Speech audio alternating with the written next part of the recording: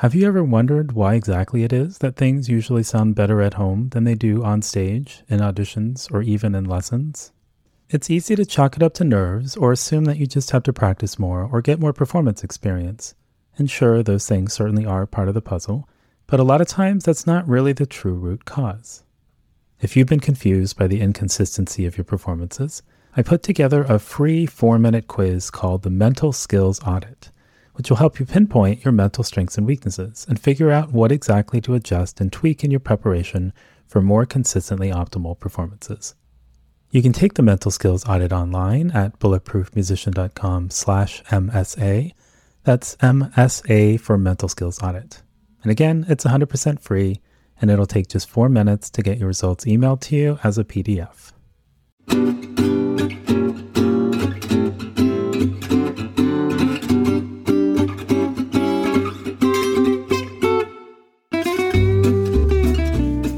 This is Noah Kageyama, and you're listening to the Bulletproof Musician podcast.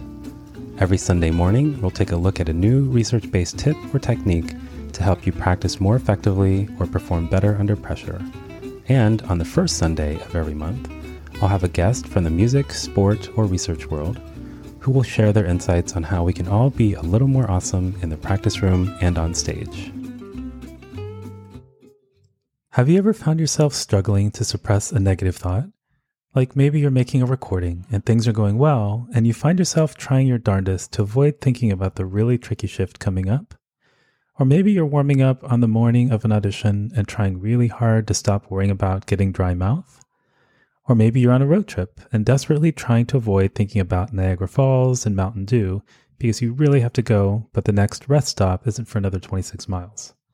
Whatever the situation, you've probably heard that trying to suppress a thought only makes it more likely that you'll have more thoughts about that very thought, which is often illustrated with the white bear challenge, where someone tells you not to think about a white bear and you see how long you can go before the white bear inevitably pops into your head. Sure, all of that sounds really reasonable, but is there any truth to this idea? Like, is there any actual evidence that trying to suppress a particular thought leads to more thoughts about that thought? And if so, what are we supposed to do instead if we want to minimize negative thoughts or worries and stay in a more positive mental headspace? Believe it or not, there's a study that explores this very question and even uses the white bear. A team of researchers recruited 54 undergraduate students who were randomly assigned to one of 3 groups: a suppression group, an expression group, and a focused distraction group. Participants in each group were asked to spend several 5-minute sessions describing everything that comes to mind to a tape recorder. After everyone's first recording session, the experimenter gave the suppression group the following instructions. In the next 5 minutes, please verbalize your thoughts as you did before, with one exception. This time, try not to think of a white bear. Every time you say white bear or have white bear come to mind, please ring the bell on the table before you. When the 5 minutes were up, the experimenter popped back in and asked participants to repeat the exercise. But this time they were given permission to actively try to think of a white bear, and again ring the bell whenever the thought came to mind.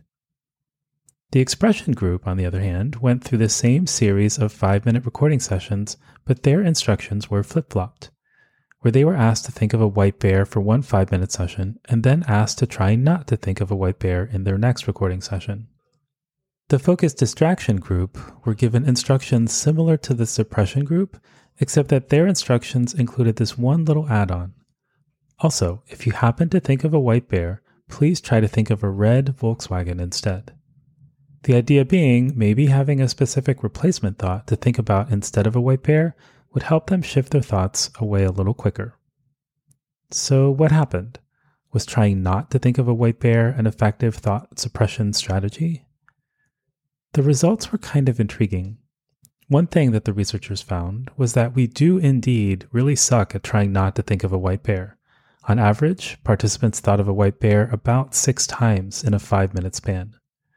However, there was a significant difference between the suppression and expression groups in terms of how often the white bear popped into their thoughts, both when they were asked to avoid thinking about a white bear and also when they were given permission to think of a white bear. So what exactly does that mean and why does it matter? So here are the numbers. The suppression group was asked to suppress all thoughts of a white bear first, yet still reported 9.17 white bear thoughts in the 5-minute session.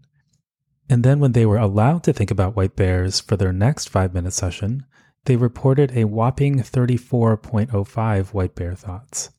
Conversely, the expression group was asked to actively think of white bears first, yet reported only 15.47 white bear thoughts, versus 34.05 for the suppression group. And then, when they were asked to suppress all white bear thoughts, they reported just 4.13 white bear thoughts, again, compared to 9.17 for the other group. So, in each 5-minute session, both when asked to avoid white bear thoughts and when given permission to think about the white bears, the expression group reported experiencing significantly fewer thoughts of a white bear. The only difference between the groups, of course, being the order in which they were asked to suppress their thoughts, which suggests that there may be something of a rebound effect, where trying to suppress a thought initially could then lead to an increase of those thoughts once you stop actively trying to suppress them. Whereas allowing yourself to engage with the thoughts for a time first and then trying to suppress them seems to make the suppression more effective. Which all reminded me of the research on expressive writing and test anxiety. You can read more about this in an article titled How to Clear Your Mind of Worries Before a Big Performance, which you can find at bulletproofmusician.com. But the gist is that test anxious students who wrote down their worries and negative thoughts 10 minutes before an exam scored half a letter grade higher than students who didn't write out their worries, which seems to mirror the results of this white bear study. It makes me wonder if maybe these two findings are related in some way, where instead of trying really hard to suppress one's worries and negative thoughts in the lead up to a performance, and paradoxically experiencing an explosion of negative thoughts during the performance itself, it might actually be easier to stay in a more positive headspace and suppress negative thoughts on stage if you've allowed yourself a little bit of time to actively engage in your worries and doubts in advance. It does sound like a pretty backward sort of thing to do, but maybe worth a try the next time you have a relatively low-stakes performance situation to experiment with. Maybe a studio class or mock audition, for instance, might be a perfect time to try out something like this. You can find links to this week's study and other resources at bulletproofmusician.com/blog.